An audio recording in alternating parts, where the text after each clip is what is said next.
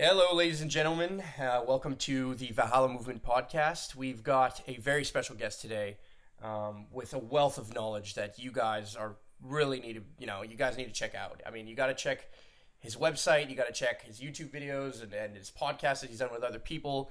His name is Daniel Vitalis, and he is incredibly interesting. So, well, thank you, Daniel, for being on the podcast with us today. Yeah, thanks. Interesting's cool. I like that. Thank you. I mean, I want people to go into really looking at your website at the same time as when we're talking. So I know I'll just plug it right away. It's danielvitalis.com. So if you guys want to check out some of his blogs and some of his content on there, just great to scour through. So how's it going, Daniel? How's life treating you at this point?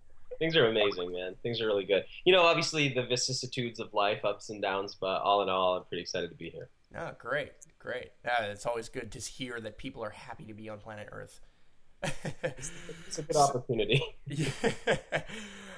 Okay, so you have this I guess concept that you've kind of created and have been talking about for a while now, and it branches off into all kinds of different facets of life. But I would love for you to explain what the term rewild yourself means. I mean, it seems self-explanatory, but I think there's a deeper meaning behind it.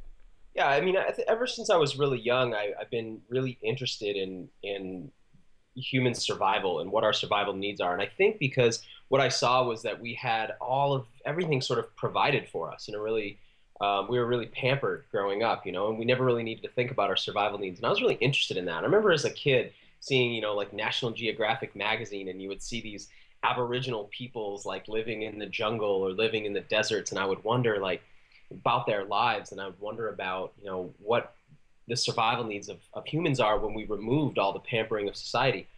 And that interest has unfolded for me over the course of years. I had the interesting opportunity to skip out on a lot of the kind of things people grew up with, doctors and dentists and school, and I was really able to skip out of all of that, sort of slip through the cracks of that and follow my passion.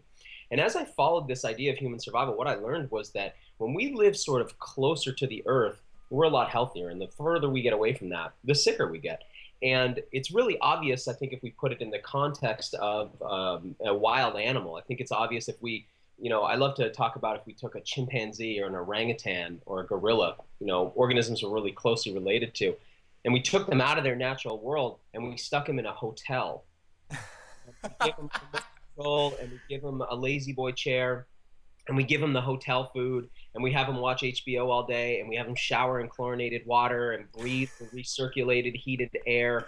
How long till their health would start to break down? It's so obvious that if we wanted to keep that animal healthy, we'd have to create at least an artificial habitat resembling their natural habitat, and we'd need to take care of their needs the way nature took care of their needs.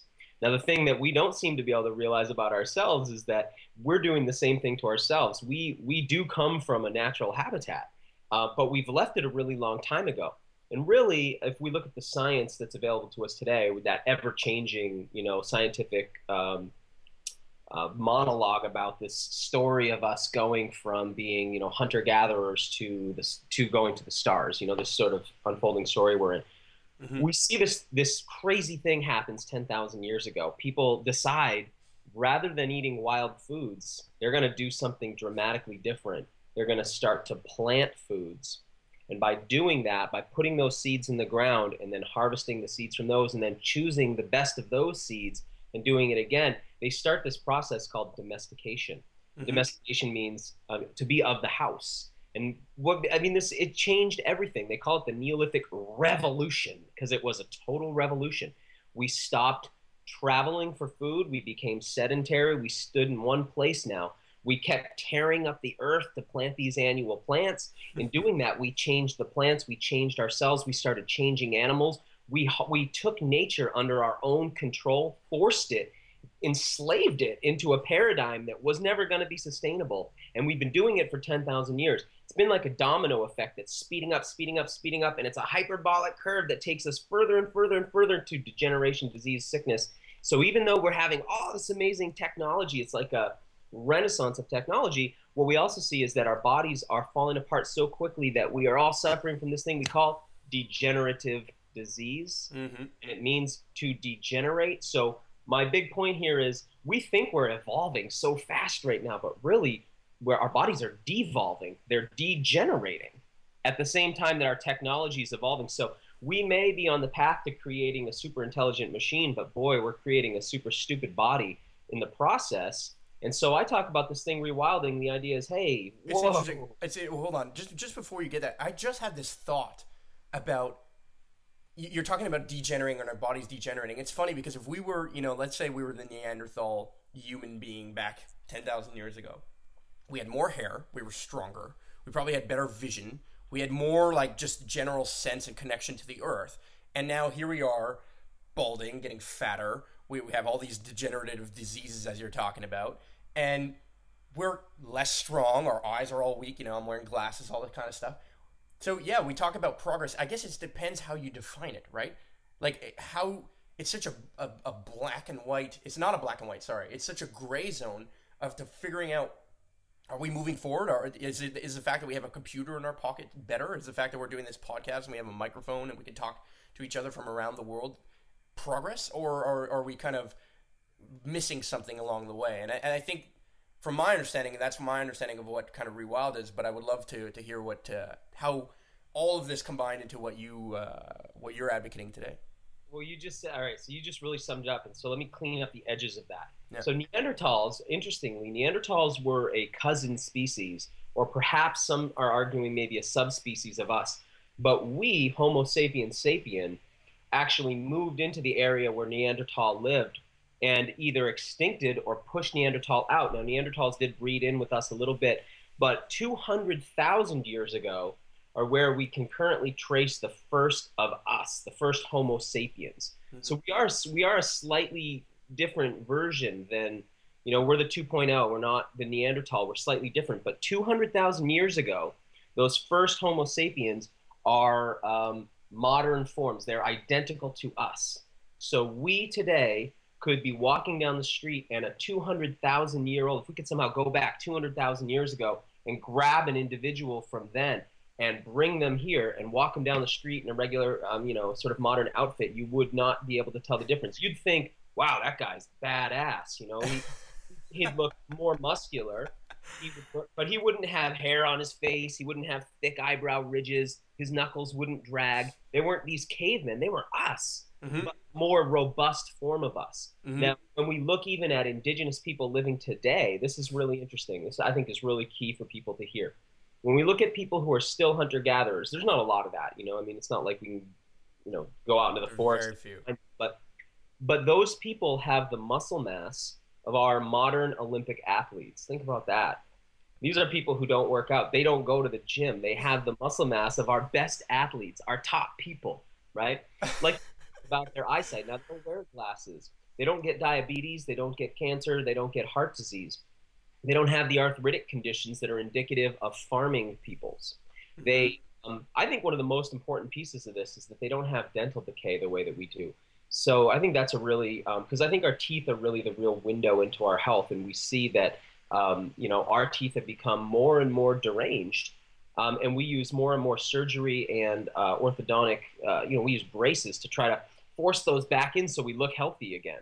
Because some of us are being born with malformed skulls because we're so malnourished, not just from food, but from sunlight, from good quality air and good quality water. So the point is that, I'm not trying to be, I'm not trying to say that, living wild in nature was a utopia, but it was definitely a lot better than what we have going on here. Indigenous peoples work an average of 12 to 14 hours a week to secure their needs. We work 40 plus, and we get sick from it. So and we're dead.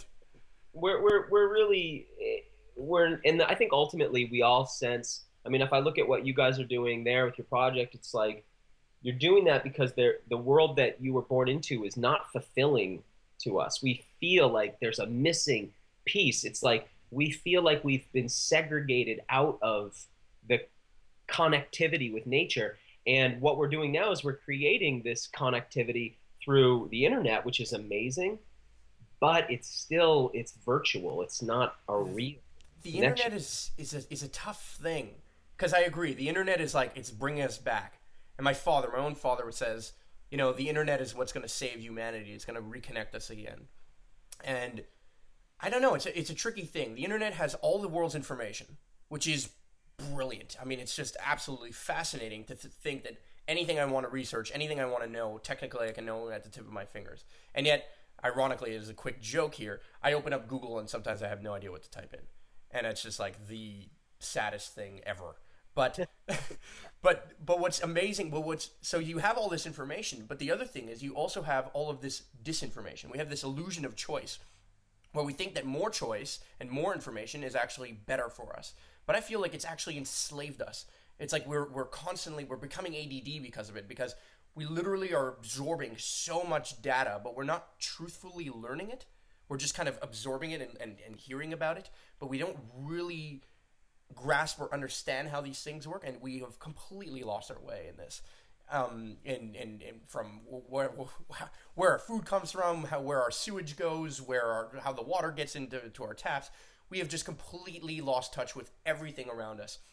And our answer to it so far seems to be money. It's just the economy. It's like the economy will save us all, and as long as we invest in that and we work hard and we do our 40 hours a week, that's earning a hard living. That's you go to school, you do your job, and that's what life is about. But it's not what life is about. Life is not about working. It's not about going to school necessarily. It doesn't mean that it's not about learning. It is. Learning about our mistakes, learning about our surroundings, learning about what's going on. But we are completely disconnected from that. And what I want to know, and I like to focus more on solutions, because we all know the world is fucked up, okay? And it's shit's, like you said, we all have this idea that we're going in this wrong direction. We all feel like we're missing something. And we're doing everything possible to try and make it better, and we come up with what we call solutions, which is like putting fluoride and chlorine in the water because it's dirty, and then we think, oh yeah, that's great, no problem. But what are, in your opinion, how do we start moving away from this? How do we start getting towards the solution? Is it rewilding ourselves? Is it going back to, and this is the argument that I think will never win anybody over. Oh, let's go back to being nomadic caveman people. Like, how do we blend what we know now and what we have today versus what we kind of knew then and what we should probably still know today? Okay, there's 1,000 things I want to say in response to that. So solutions, yeah, we need them, and this would be a lot of mental masturbation if we didn't have some. So what's the point of all this? Before I said, okay, let's imagine we take that orangutan and put him in the Marriott and hand him a mug of Joe from Dunkin' Donuts and a Big Mac, and we watch his health deteriorate, right? Now, the thing is that let's imagine that orangutan does not have the option to go back to his wild environment. That's us. Mm-hmm. Homo sapien has, and the thing that a lot of us don't realize is, as beautiful as the woods around Montreal are right now, that's not a natural forest, right? That's a forest that's struggling to get back, and that's most of the world, right? We don't have the diversity of species that we had when we were wild. We don't have the quantity of wild food available to us. We're dramatically overpopulated. So we're not going to go back to that, not anytime soon. So not unless we were forced to by unforeseen events. So, so what do we do? So we're in that zoo, right? We need to make that zoo more like our wild environment. That's the point of a zoo. A good zoo is going to create habitats that resemble the habitats of the animals that were in it. So here's what I've identified, 4 things that, I identified, but I didn't make them up. So 4 things I've identified that are really crucial for us to begin rewilding, get our health back on track, and I think start moving us in the right direction. Because here's what I don't think is the right direction. As much as it seems like a hybrid car is the right direction, I personally disagree. But unfortunately, it's like what you said, the internet gives us information, but not experience, right? So we get all this information and we think we know about things that we've never done, right? And we get sold this bill of goods. And one of the bills of goods we've been sold is that recycling and driving hybrid cars is like going to answer it. And I just love this analogy that if you're driving, you're trying to get to Canada in a car, but you're driving south toward Mexico, slowing down never gets you to Canada. No matter how much you slow down, no matter how much we slow down our energy consumption, mining, no matter how slow we go, like, oh, we'll use hybrid energy instead. We're still driving cars made of the same stuff. It's still the same paradigm, slowed down. It's Mm-hmm. not taking us in the right direction. So here's some things I think take us in the right direction. Earth, water, air, fire. Those sound abstract. Let's make them into something more usable. Earth, food that you eat. Water, the fluids that you drink. Air, the gases that you breathe. Fire, the energy you absorb from the sun. Those are our four basic survival needs. That's it. It's really a really simple package. We are this type of ape that moves through the world, consuming the four elements and then eliminating the four elements. So we take earth in as food, then we poop earth back out. We drink water in, then we pee water back out. We breathe air in, then we breathe air back out, and we absorb photonic energy from the sun, and then we sweat that energy back out. It's so simple. So if we look at those four things, we can start to determine, like, wait a second, the earth that I'm eating, what is it? Well, is it contain like genetically modified? Is it got genome from other organisms? Is it genetically modified? Is it hydrogenated? Is it plasticized? Is it deranged and rancid? Or is it as close to the earth as I can get it? For instance, people utilizing their farmers markets for food that's grown very locally, and people going out on foraging trips and actually gathering wild foods. Those two strategies right there. And for the average person, if that's way outside of your reach, switching to organic food so you know you're not eating genetically modified, Monsanto patented, enslaved organisms, then that's the first major step. And just getting into a healthy eating pattern and a healthy bowel movement elimination pattern puts you in a good relationship with the earth. Same thing can be said of water. It's such a tough thing, though. Just before we go into water, there's so many people. We all know this. I equate it to like smoking, right? It's like everyone knows smoking is bad for you, yet we still smoke. Everyone knows that eating McDonald's and GMO foods and junk foods are bad for us, yet we still consume them. I guess I don't understand, because I consume them too from time to time. Like, I'm not gonna lie, I'm 25 years old, and I don't want to say I'm new to this. I've been exploring this area and trying to move in this pattern and direction for years now, and I'm getting better and better at it. But it's a process. Like, it's like we have to unlearn everything that I've ever known. Like, when I drive by McDonald's and I smell that smell, part of the kid inside of me gets excited and thinks, oh, McDonald's, it sounds great. And Oh, it's a toy. yeah, exactly, right? They're brilliant marketing. They just ruined us. But the reality is we have to unlearn all of that stuff. And then the noise that comes around, like, okay, is this really organic, right? Number one, like, I see food, it's labeled green or it's labeled organic. Now, I have a hard time trusting any one of them. And unless I want to grow my own food, which is actually the route that I'm personally trying to take now, which is like, okay, let's, build earthships and grow our own food inside and build greenhouses and practice permaculture and see what we can do with that. That just doesn't seem feasible for everyone. I mean, we have too many people that if every single person wanted to do that, I think, yeah, maybe we have some technology, and if we were to develop it, we could possibly do it. But the reality is that it's just not going to happen. Like, it's not, people are very happy going to their local grocery store and picking up the avocados that came from halfway around the world. Like, they're happy doing that. So, like, I would love to know, what are you doing for that? Are you actually going on these foraging trips? Are you actually eating all organic at this point? Like, I see what you're drinking, which looks awesome. So you definitely look healthy. I got to tell you that much. But do you find yourself struggling with that sometimes? Wow. No. But in the beginning I did. But I was really blessed to start on the food path when I was 15 years old. So, and like I said, I lived really outside of, it's hard for me almost to describe, but I really did avoid a lot of what society had offered me. Not through the brilliance of personal choice, but through the hardships of my upbringing. Mm-hmm. So I started on an alternative food path really early on, and I didn't have that social pressure to eat the way everyone else did in the same way that I think a lot of people do. So I understand that it's very challenging. I have been on all organic food for, a decade at least. And yeah, I do the foraging trips and I do the farmers markets, and that's where my food really comes from. And obviously we all have to make exceptions, and we can't live by super fixed dogmatic rules. But I think our variance lessons and lessons over time. as we attribute more pleasure to what we're doing now and more pain to what we used to do. But that's the key. As long as we have pleasure associated to things like McDonald's food and we have pain associated to things like organic food. For instance, let's say you decide you're going to go eat organic food and you go to Safeway or whatever your supermarket is, and you've never done this before, and you notice that the really firm, crisp celery that's commercial is 99 cents, and the organic stuff is floppy and limp. You can fold it in half and touch the ends together, and it's $2.99.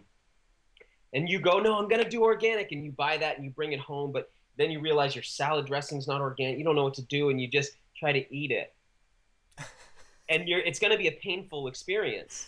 But then your mind reminds you of the dopamine rush you get at McDonald's. And there's a toy, and the smells and the colors are right, and it's 99 cents, and it's all that pleasure. So we need to figure out how to associate more pleasure to what we want to do and more pain to what we don't want to do. Mm-hmm. Now, another piece of eating, right, is really important here, is that our culture has encouraged us to become dissociative. Mm-hmm. So that means that when we eat, we tend to go to our happy place, we dissociate. So notice when you're eating, if you're dissociating, are you present, tasting, controlling the food in your mouth, being present? How is this making me feel? Or are you going off to your happy place? Crunch, crunch, crunch, crunch, crunch, gone, right? It's like, it's the same as using drugs. It's what we do. It's the same with anything we can dissociate with, right? People's addictions, people who act like they don't have addictions are lying. Everybody's got them. And they use them to dissociate, and culture wants us dissociating all the time. It doesn't want us to be present.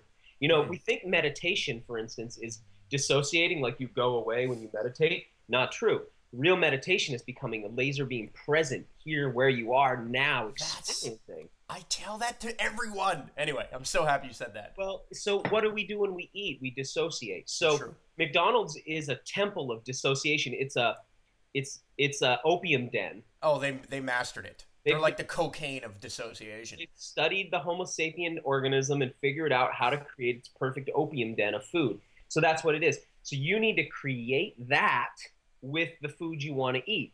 Here's a great way to get started. Go find the finest restaurant in the area where you live. For instance, if we were in Montreal and we found the finest restaurant that the wealthiest elite of that area go to, and we sat down, we'd see some pretty nice ambiance. Mm-hmm. Beautiful colors, candlelight, fresh plants, and then we'd open the menu and we'd notice wild foraged maitake mushrooms, wild foraged fiddleheads and leeks, grass-fed bison, wild antelope, wild caught this, wild caught that, homegrown, everything would be this food we're talking about eating. Guess what? The wealthy elite of the world eat that food. They don't eat McDonald's. You don't see the limos pulling up at the takeout. They're eating the food we're talking about eating, and they found a way to create the dopamine rush, opium den, dopamine experience that we're looking for with that kind of food. When you do that, though, let's say that you budget once a month or once a week, you're going to go to a nice restaurant and eat this kind of food we're talking about. Then you can start to associate pleasure to that kind of food, and you can learn innovative ways to use those ingredients that isn't trying to just eat them. So the one more thing, when I say wild food, I think people picture out there like nibbling on sticks and scraping bark off things with your teeth. No.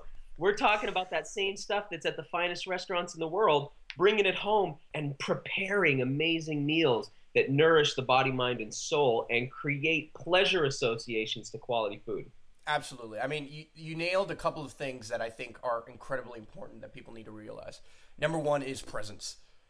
Are you present when you're eating, or are you dissociating? Are you somewhere else? Are we while we're eating, are we thinking about the movie that we're going to go watch after? You know what I mean? Like, are we really thinking about what we're putting in our mouths and what we're eating?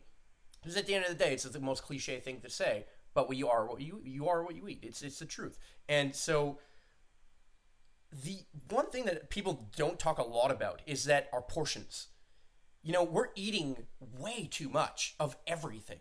And we think that, like, oh, we need to have this food pyramid that they invented, that we have to eat, like, I don't even know how many glasses of milk a day and all this crap and craziness.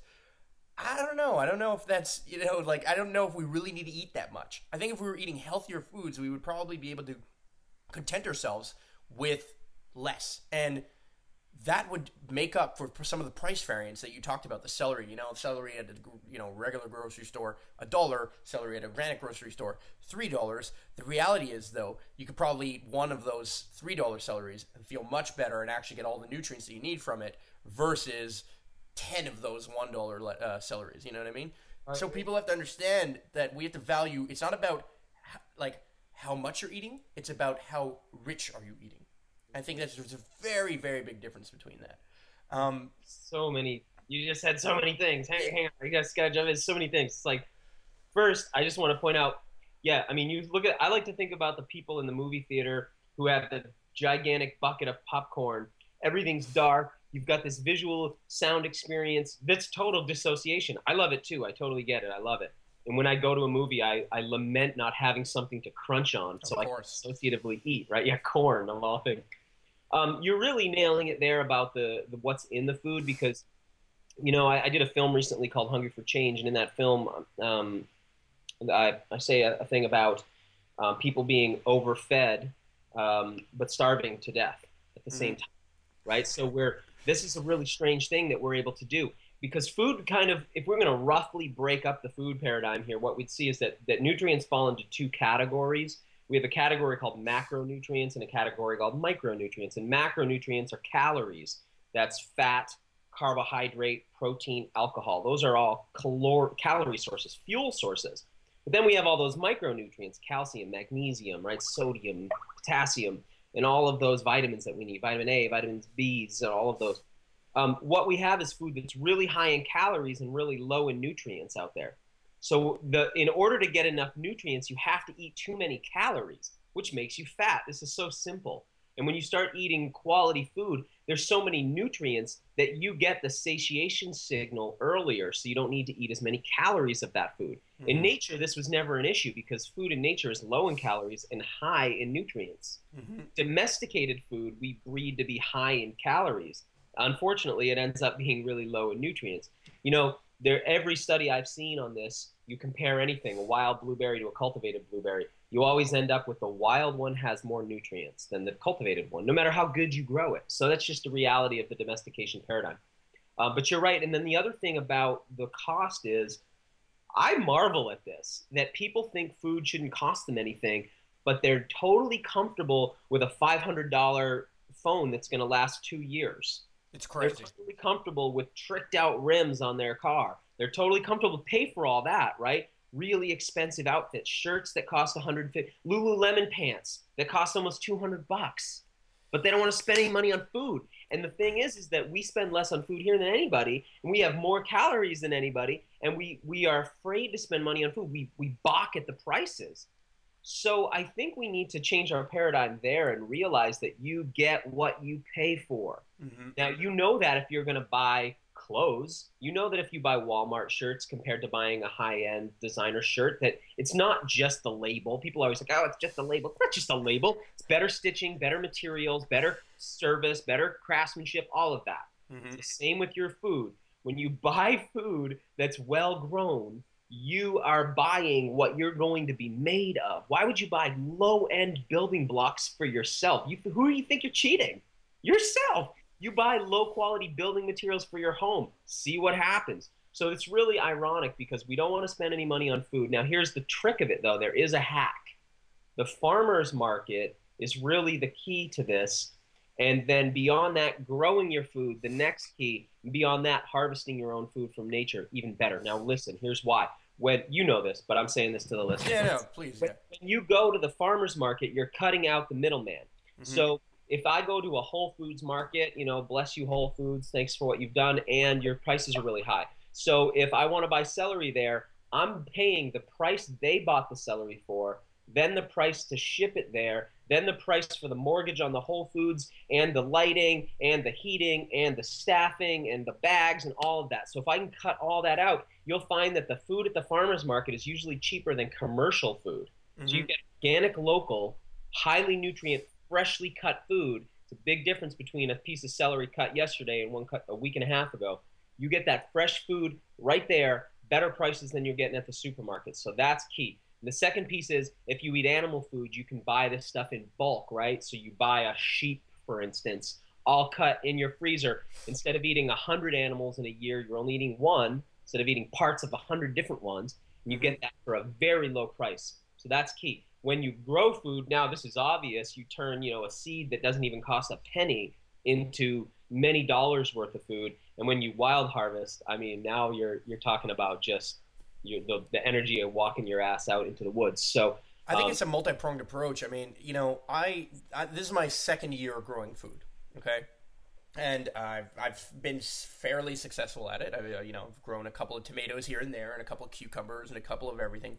The difference is that it's definitely not enough for me to be able to live off of just yet. And I look at my 90-year-old grandma. I'm Italian, and she's got it down. She grows 10 times more than I do, and it's I don't even understand how she does it. I really don't. But it's learning those skills that is going to be valuable to us. If we had to have any school that would change our psyche and change our values today, it's if we can invest in our schools into learning tangible, serious stuff. It would be so much better than learning economics.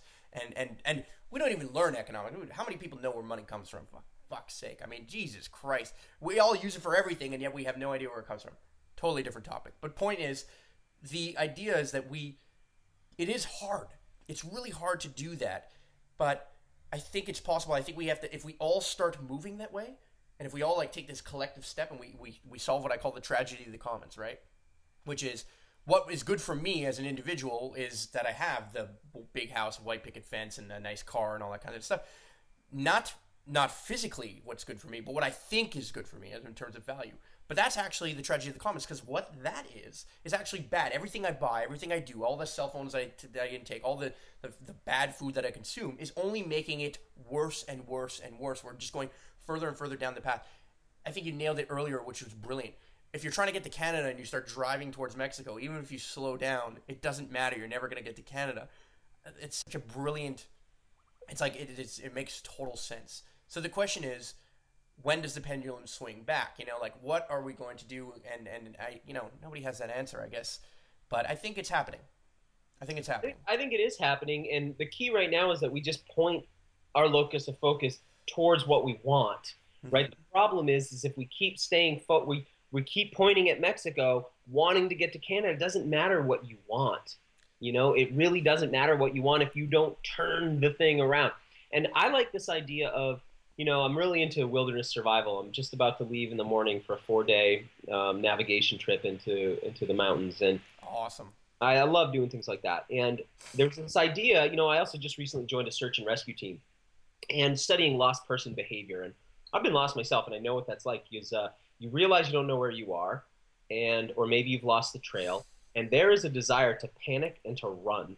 I don't know why, but we do. We want to panic and run. And what we tend to do is move in big circles, and the thing we avoid doing is stopping. Just stopping, becoming present, and then asking ourselves this really important question. What's my last known point? Where was my last known point, where I last knew where I was? If we want to look at overall at human beings, right, and we say, what's the last point that we know things were making sense? It's 10,000 years ago, just before we start farming. It really is. Now, that doesn't mean that we can go back to that, but we'd have to backtrack ourselves very slowly. It's going to take a while. It took us 10,000 years to get here. But the thing is if you picture this, you keep bringing up the economy, and it's so important right now, because the thing about tribal peoples living indigenously as hunter-gatherers is that the person who's the chief, we picture him to be like our commander-in-chief, right? Biggest house on the lot, right? Guarded, doesn't have... No. The chief is the guy who everybody feels has the most wisdom, and that's it. He still has to hunt and gather his own food. And guess what? If he's not really good at hunting and gathering, there's no way he's becoming the chief. That's why they want him to be the chief. The chief has to work. The shaman has to work. Everybody has to contribute. There's nobody who gets a free ride because there isn't enough surpluses. Now, when you start farming, for instance, 10,000 years ago with the introduction of barley and wheat as crops, suddenly you start to end up with more calories than the tribe needs. More calories means surpluses of energy, which means certain people don't have to work anymore. Soon as somebody doesn't have to work anymore, they realize pretty quick that they're going to need delegates to protect them. So that starts to, so now we have a ruling class. They're going to want a martial class, Mm-hmm. protect their power. And they're also going to want a priesthood to help keep the people entranced and dissociated so that they'll continue to produce the surpluses for them. Very quickly, we end up with a hierarchical pyramid structure with these powerful elites at the top and their priesthood and their martial classes beneath them. We know that that sucks. We know we want out of that. The last known point was when we were communal hunting and gathering. Now, we're not going to get back to hunting and gathering anytime soon. We limited, but not the way we were. So I think what the future is about is people creating self-contained ecosystems. That's permaculture. That's this Earthship concept where maybe we can't have a massive environment to hunt and gather in yet, but we can have small ones where we do sustainable agriculture projects and we create healthy habitats in our little human zoo. And then the idea, which I think you guys are onto, is those healthy habitats connect to other healthy habitats and they start networking and the space between them fills in with habitat such that we start to create like a viral, exponentially growing last known point. I say this all the time, and I say this because I'm biased. I mean, I studied marketing and entrepreneurship and this kind of stuff, and what I know best is marketing. That's what I do best. I do podcasts, I do videos, websites, this kind of stuff. And I always say that the green movement needs the marketing genius that McDonald's had when they put the toys in the food. You know what I mean? When they associated that and when they made that, if we made green cool, if we made like, oh, the person who grows his own tomato, he is cooler than the guy who buys it at the grocery store. Yeah. Now all of a sudden, things start to shift. And I don't understand, this is what drives me nuts, is that there's so many people who know this, right? Like rich people or they're successful actors. And I don't understand why they don't say that. Like, why don't they use their fame? Like, I make this joke all the time. Brad Pitt can move a mountain if he wanted to. Why? Because he would tweet out that he wanted a whole bunch of people to show up to this random place that he would be, and everyone would take a piece of the mountain and move it to wherever he wanted it to be. So I have a friend, and I have a couple friends in Hollywood. I have a friend who's a very up-and-coming actress right now, and she comes to Maine, visits me, goes foraging, does all these things. We go camping. She's into plant medicine. We explore all these kind of things. Now she has brought spring water on the Ellen DeGeneres show in a mason jar. She has talked about foraging on the Conan O'Brien show. I've seen her do that. The thing is that they're not giving her the space to really talk about it, right? Oh, she mentions it and it's all of a sudden... Yeah, they edit it, they shut it down because nobody wants to break the trance because the trance funnels power up the pyramid.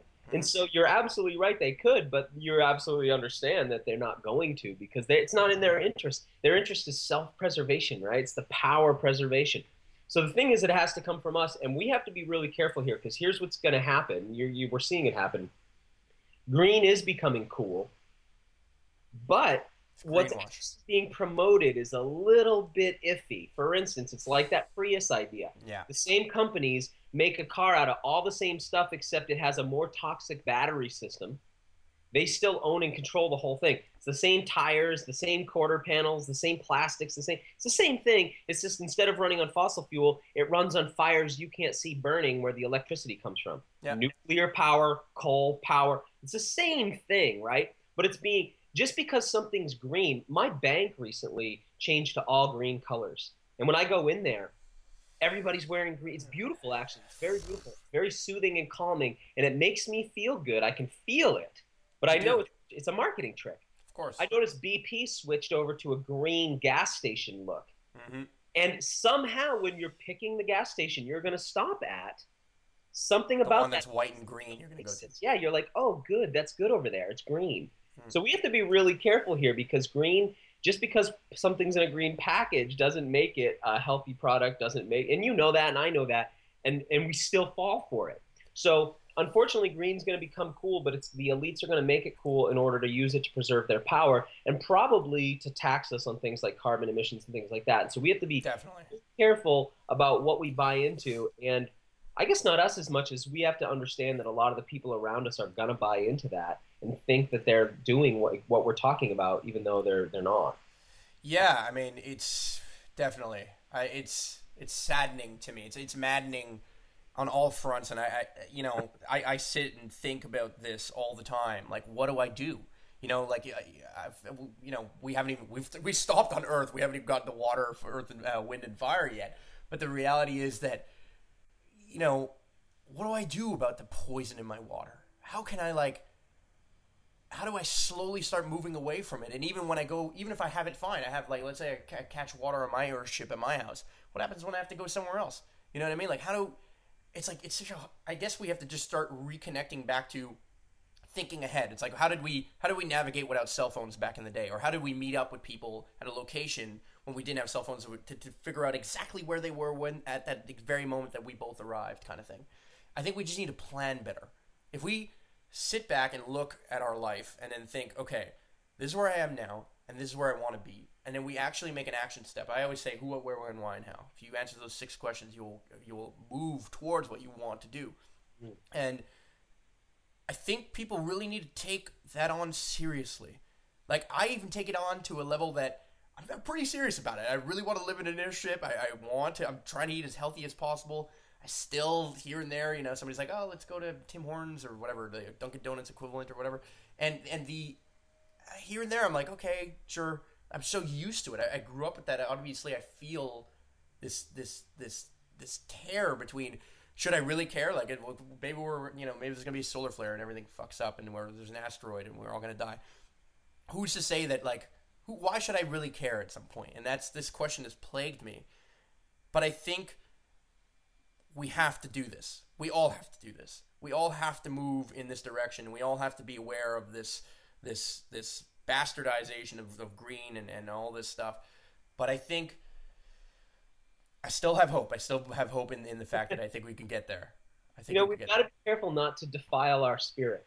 Yeah. So the thing is like the choice, does it matter in your body that much? What's frustrating is when you see these, you're driving by Wendy's, and out walks this Greek god bodybuilder guy, and you're like, how does that dude do that, right? Or you see these gorgeous women, coming out of the hair salon smelling like toxic chemicals. They look so perfect. Like, how can they do that?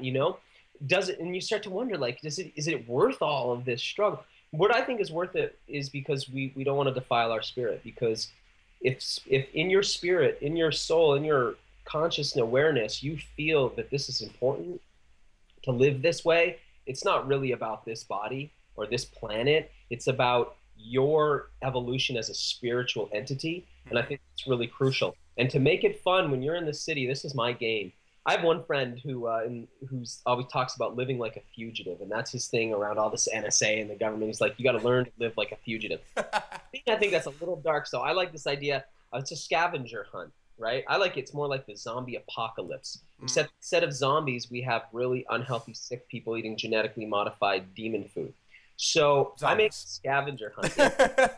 So I go, if I'm in a city, to me it's a game. It's like, where do I find the healthiest version of those needs that I have? For instance, I want something good to eat. And okay, Red Lobster, I can go get an actual wild-caught lobster without their wacky butter on it. That's a wild food, right? Does that make sense? I can go to a nice high-end restaurant and find grass-fed meats. I can find, foraged foods there. I can find my way through. I can go to the Montreal Park and find nettles growing up on the mountain. Mm-hmm. Whenever I go somewhere, I'm looking for, where can I find good food? Where can I find good water? And then how do I make sure that I'm getting fresh air and sunlight? That's so I said those 4 elements: earth, water, air, fire. That's what we need. We need good quality food, good quality water, fresh air, and good sunlight. And if we have those 4 things, we're becoming this, I like to think of us, we're basically a sack of water, right? You're a sack of water. Yeah. You can be a sack of really dirty, sick water, like a polluted fish tank, or you can become a sack of clean water that emanates good spiritual healthiness. So for me, it's about, how do I make sure that I'm putting the right fish flakes in, that's the food that I eat, the right water into the tank, bubbling the right air into the tank, and making sure that I get good light into the tank so that I can be a healthy emissary of goodness on this planet. Mm-hmm. So, I mean, that's my goal, and it's a scavenger hunt, and I make it a game. I make it a zombie apocalypse game. That's how I get through it, because otherwise it can be pretty stressful. trying to figure it out. And it's easy to sort of sin against ourselves, defile ourselves.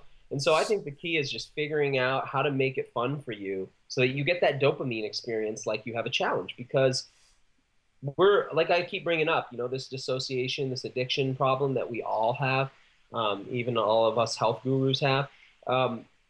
We have, since we were young, have had a little red button you could push and get pleasure, right? Like the monkey in the experiment. Or whatever your thing is. It could be smoking. It could be coffee.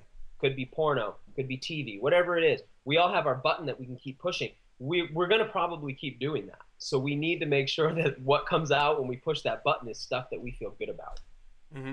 So you mentioned water, and I've heard some of your previous work, but where do you get your water from? Where can somebody get clean water? I mean, everyone hears about reverse osmosis and fluoride and chlorine, and everyone's freaking out, and we don't know whether to believe it or not believe it. We don't know if there's chemtrails or no chemtrails, and we don't. So if there is chemtrails, and we don't want to drink the rainwater, and who knows, right? And not to say that I believe in any of these things. I think chemtrails have existed. I don't think that everything we're seeing is chemtrails.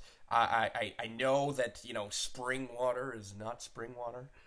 For the most part, and I know that most of our tap water that we have in Coca-Colas and Pepsi and all that stuff is coming from literally tap water from a city next door kind of thing, from Toronto in our case. And I don't know where to go. I don't even know where to go anymore with it. I'm drinking water here. It's straight out of the tap. We've got a reverse osmosis filter. I don't know. I really don't know. Where are you getting your water? So I get my water from a spring, about 10 minutes from my house. I have large, let's see, I'll flash my water bottle at you there. You can see that water container. Oh, nice. So I bring big glass bottles to a spring and I fill them up and I get a couple weeks worth of water and I store that water down in my basement where like it's wine, so it stays cool and fresh. And always glass. In glass. Now, this is something I've been doing for a long time, so I understand that that's a kind of an advanced practice on it. But in my studies of water, remember I was saying before about what's the last known point, right? Mm-hmm. The last known point for me is that Neolithic revolution. It's before we move into cities. Civilization refers to people who build cities, not cultures, right? So we have indigenous cultures, but there aren't indigenous civilizations because those are city-building peoples. And when people build cities, as you know, they have to start dragging resources in from outside and exploiting to feed the city, right? In this case, with water, we end up in a really crazy situation. This is one of the least talked about things in the world of health, unfortunately. You picture a city like where you are in Montreal. Imagine we could make the whole city transparent so we could see the piping infrastructure. Imagine that, like we had X-ray vision, and you could see all the water piping. Yeah. Now, the point of origin for the water in your cup right now to that tap could be miles and miles of miles. And it's not like you turn on the tap and the water from the source just comes right out. The water it's coming slowly through miles of piping, which means the whole time it's in contact with whatever those pipes are made of. Now, United States, it's just a shocking thing, but most of our piping comes from the Lincoln administration. This is old stuff, rotting, breaking down.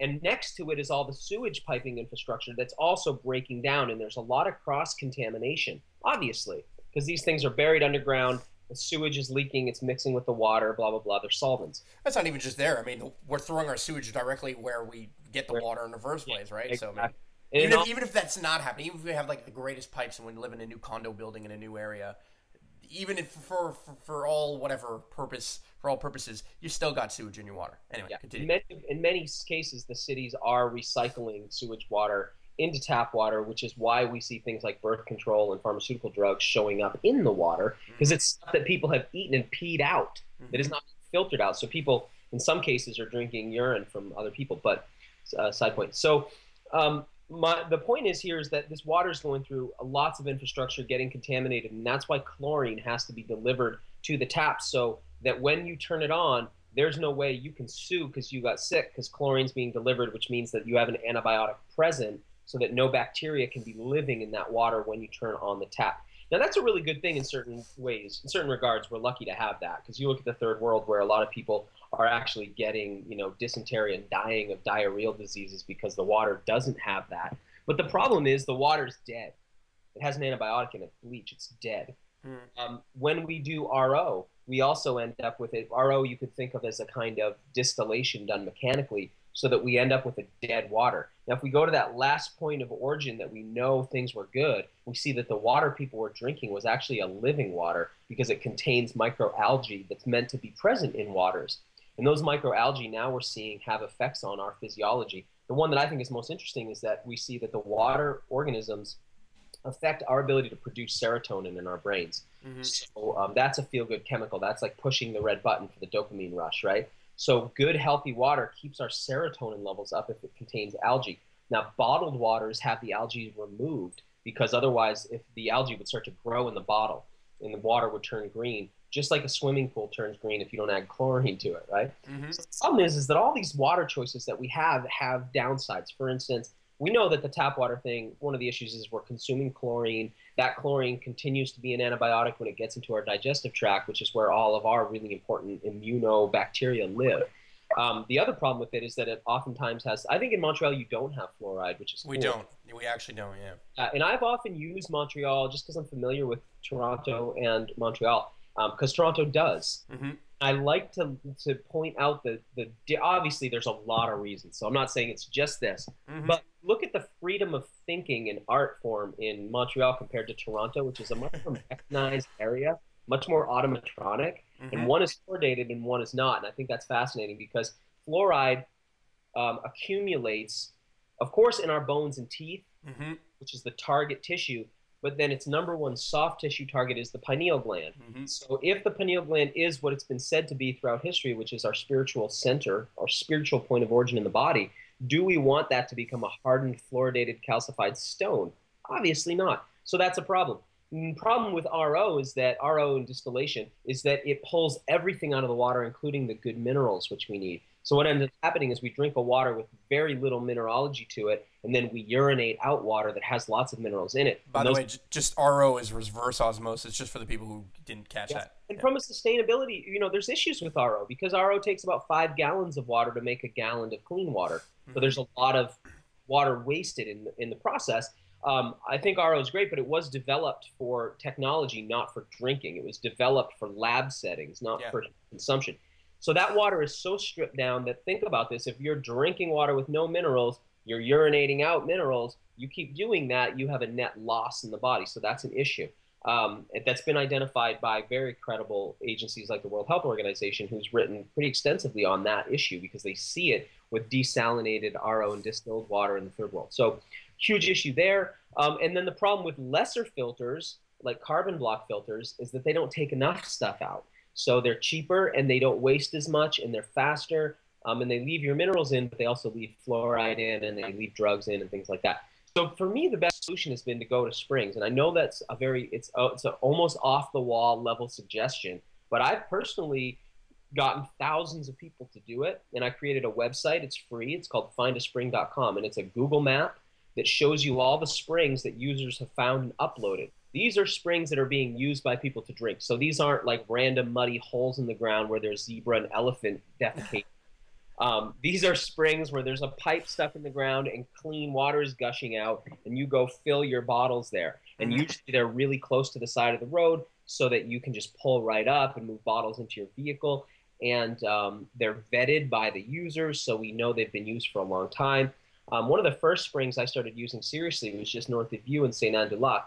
And I was in Montreal, and I would go up the road, 40 minutes, 50 minutes, pull over, fill up these bottles, and bring them back. And the thing is that you would talk to people who had been drinking that water for 50 years who were there filling their bottles. And there was this joy, this like childlike exuberance around it, which I was really enjoyed. And you'd be like, well, they look healthy. They've been drinking it 50 years. Okay, this is good. Later on, I really came to understand that the water that comes out of these springs has been sealed down in aquifers. Aquifers are deep underground at a level of strata where the pollutants don't penetrate to. So the water's been protected down there. Now, often the water that's down there is older than you. It's older than the city. It's older than sometimes human civilization itself. The water's been under there so long, it's never been polluted. It's pristine from an old era. Or if those aquifers are being recharged, by the time the water penetrates down there, it's so incredibly filtered that it's pure. because Do you think there's downsides though? That does do you, like some people think okay they taste well water and it has sulfur and that kind of stuff. Is there negative aesthetic downsides? no, Let's put it that way. that's why. Springs are not wells. Yes, I know, and people have a very skewed Springs. misconception of those, but yeah. So think about this: a spring. It's helpful to think in terms of food. So a spring is a ripe water, and a well is an unripe water. Why? The well is a drilled hole down into water that hasn't yet brought itself to the surface. Hmm. So sometimes wells are amazing. I happen to be really lucky where I live, and this well is wonderful. So I could drink this water. It's great. But sometimes you break into a pocket of water that's not fully filtered itself yet. And so you end up with a water that's high in sulfur and smells like eggs, or high in iron and tastes like rust, Hmm. or is high in calcium and calcifies, the fittings around the sink. That water is a little unripe or not really ready for human consumption. So there's downsides to that. But with the springs, typically if people have been using the spring, it's because it's a really good, clean, low mineral spring.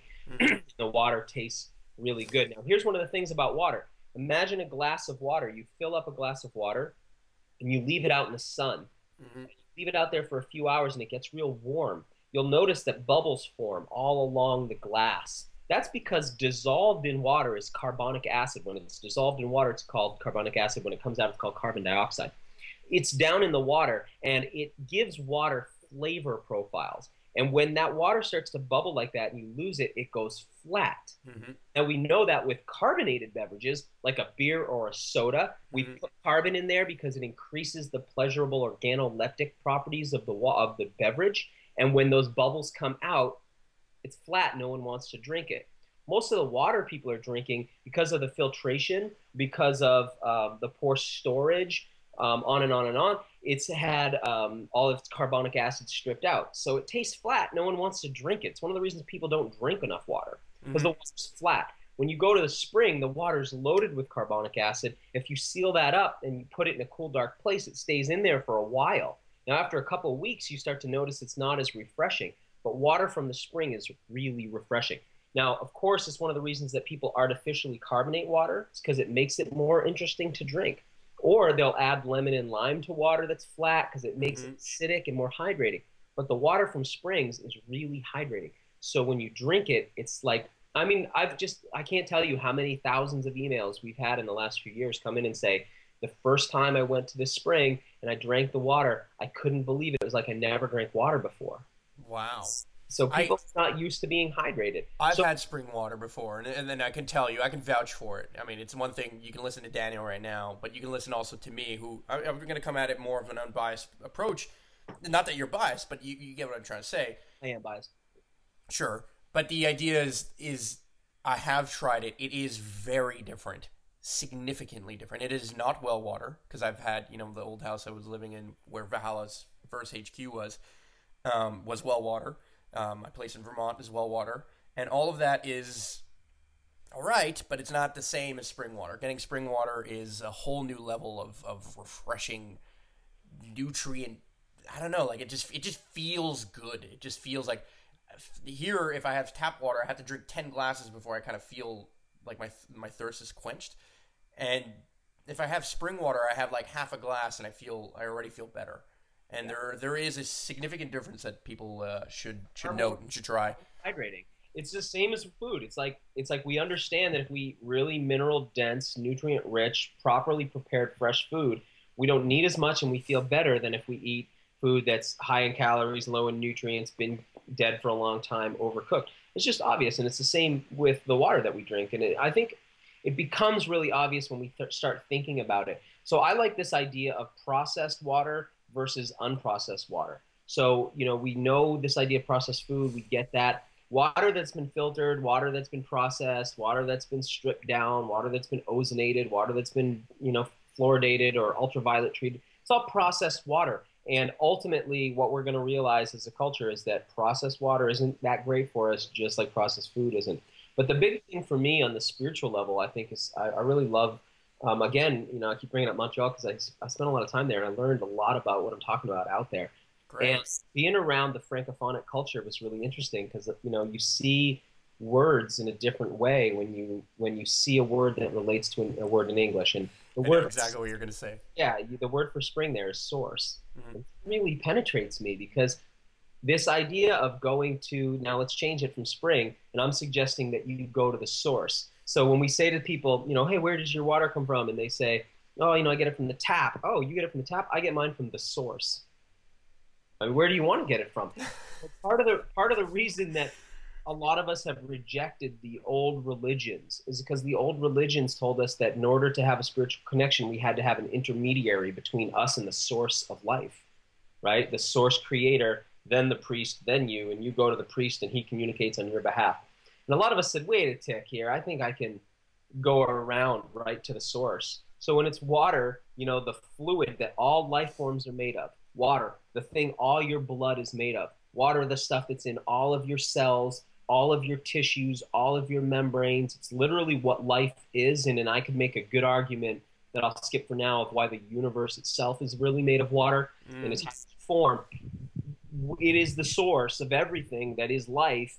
Why would we want to have first somebody take it, process it, and then sell it to us? Or drug it with mandatory drugs like fluoride, a known neurotoxin, and then give it to us?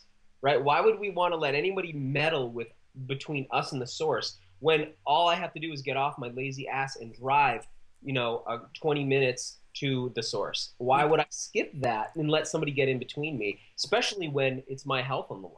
Yeah, I mean, we don't want to. That's the whole thing. Ask anybody on the street, would you rather have source water? Would you rather have water straight from the source, so it's super clean and super healthy for you? Or would you rather have tap water? Every single person is going to say the source. The problem is they're not, they don't put their money and time and energy where their mouth is and where their ideal is. We just accepted it. And I don't understand how we accepted it. Now, I want to move into a little bit of air, right? Like, what? I mean, we all talk. There's pollutants in the air. There's all kinds of problems with emissions that are coming out of everything, and I mean, it seems like something we can't avoid. I mean, if I go outside, there's cars, there's things. It's not just cars, but that's what most people would point to. What can we do to breathe better air? Number one, and number two, I don't know if you talk about this. Actually, I haven't gone this deep into your work, but breathe better, period. Yeah. Okay, well, really good questions there. The earth is made of four elements, right? We don't call them earth, air, water, and fire anymore. We call them solids, liquids, gas, and plasma. That's our scientific way of saying earth, air, water, fire. Now you have a geosphere. That's the solid stuff of the earth. And floating on top of that is the next layer of density called the hydrosphere. That's the oceans, lakes, streams, rivers, springs. Floating on top of that is something called the atmosphere, and the atmos means gases or vapors. And there's this gaseous sphere, but it's really thin. So the interesting thing is, when sometimes you see those pictures from space and you can see the atmosphere, it's just a few miles thick. The analogy is given that if you had a globe, like you had back in school, the air, the atmosphere is as thick as the varnish that holds the map on the globe. So that's all the air we've got. We've got about 5 miles of it, very thin, and everything we put into the air, you're right, goes into the air. Now, you would think, though, that if you lived in a really dirty city, like let's say you were in Los Angeles, known for its smog, you'd think that you should probably close up the windows and doors in your place so that you don't get that in there. But the fact is that your air in your house is always more polluted than the air outside, sometimes as much as 90, 99% more polluted. So we need to first and foremost make sure that we have air-gas exchange happening in our environment. So right now, you can't see it, but I've got a big window door open over here and another one over here. And I can feel, as we're talking, this breeze moving through the house. And I make sure that I'm getting good gas exchange. What we don't want to do is seal ourselves up. Now, when we breathe air, we consume an invisible nutrient in that air. And I'm not talking about oxygen. I'm actually talking about the ions or the electrical properties, the free electrons that are available in that air. We're going to learn more as we move forward. The research is already coming in, but it's not filtered into our collective paradigm. We're going to realize that we actually are really bioelectrical and that we really subsist on electrons, and that electrons are really crucial to our health. One of the reasons that... You ever heard of breatharians? Just quick. Yeah. Yeah? Oh, yeah. Okay, all right. It's just crazy, but... I Crazy mean, concept, real or not, don't know, but don't know yet. a lot. Haven't tried it yet. But we know, like for instance, nobody's arguing that antioxidants are important for us. What an antioxidant is a pigment that has a free electron that it can donate into our body, and that's really crucial to us. When we see now these things like ion generators that people have in their homes, these usually attached to an air filter of some kind, they Mm-hmm. put electrons into the air. When there's electricity in the air, just like when water comes fresh from the spring, it's more hydrating. It has, I think personally, what it is has to do with hydrogen. When we breathe fresh air, there's something electrical in it that feels really nourishing to us. This is apparent when we're at the ocean and there's all this water moving and it creates all this electric current that Mm-hmm. we can feel that where water's crashing when waterfalls happen. Right around that waterfall is this air that is so fresh. We feel that when we're in forests, healthy Mm-hmm. forests. We feel it up in the mountains. Another time you feel it is right after a really good electrical rainstorm. Mm-hmm. Ozone is knocked down to the surface of the earth. It purifies the surface of the earth, and there's this freshness in the air. Now we breathe that in, and the air becomes flat. I mean, So even bringing it to when it rains, right? It has a lot to do with it. You said hydrogen, and I feel you on that. and ozone But is I think it has a lot to do with the water in the air, right? It's like the moisture content of the air is actually bringing in this electricity you're talking about. yeah, or it conducts it, and it's a lot of it is ozone gets brought down, and ozone has free electrons. Mm-hmm. So what happens is we breathe that in and we use it up, and then it's gone. I give a lot of public talks, and sometimes I'll have a couple hundred people in a room, and it's really obvious after a couple of hours in there how I'll do this thing. I'll walk over to the door. Usually I'll have an emergency exit kind of thing right off to the side, and I'll say to people, because the air becomes stale and humid and uncomfortable. And I'll say to people, imagine for a second you're standing right at this door. And when I push it open, you're going to take a deep breath in. How does it feel? That fresh air, like when you've been in a movie and you finally step outside again. Mm-hmm. Well, think about that's on a kind of a gross level because we have a lot of people breathing the air. The same thing's always happening. We're using up the electricity in our environment and we need fresh air. Now, this was never an issue because human beings never lived indoors until the Neolithic Revolution. So people are adapted. Our 200,000-year-old body form is adapted to being out in fresh air, not adapted to living inside. So one problem is we use up the electrons. A second problem is we shed skin. Mm-hmm. And dust is really a fancy word for skin cells. Mm-hmm. All dust is dead human skin, or in the case of us with pets, dander as well, but it's dead skin, and mites live on that. We breathe that, and I love to say, if you're breathing it, you're the filter. If you're not Mm-hmm. filtering that air, you're the filter. That stuff's getting in your lungs. So when we see dust in an environment and we see dust in the air, remember there's no dust outside, Mm-hmm. right? There's dirt, I guess, dust, but we don't have dust like we see indoors outside because it gets eaten, biodegraded by the environment. But indoors, we accumulate this stuff and then we breathe that. Again, like you mentioned, humidity. Often when we heat our homes, especially up in the north, we Mm-hmm. dry the air out of moisture, so then our noses start cracking and peeling. So, the I think really probably the most pertinent piece of all of this is the fact that the stuff we bring, the manufactured goods that we bring into our homes, this computer that I'm talking to you on, that mic I see in the background, the paint on our walls, all of it is outgassing these volatile organic compounds, like formaldehyde being a great example, and then we breathe that, and that gets in our blood. Mm-hmm. So, what are our solutions? Here's some solutions for you. Here's some things that I like to employ. Keep your windows and doors open as much as you can, as much as is reasonable. I push it pretty far into the season, and I let my home get pretty cool. Have plants. House plants, like the one in the background there, is actually eating the formaldehyde from your air and breaking it down and locking it down into the soil. It's an oxygenating plant. It really is, actually. We do work for the Garden Center. They're one of our sponsors at Valhalla.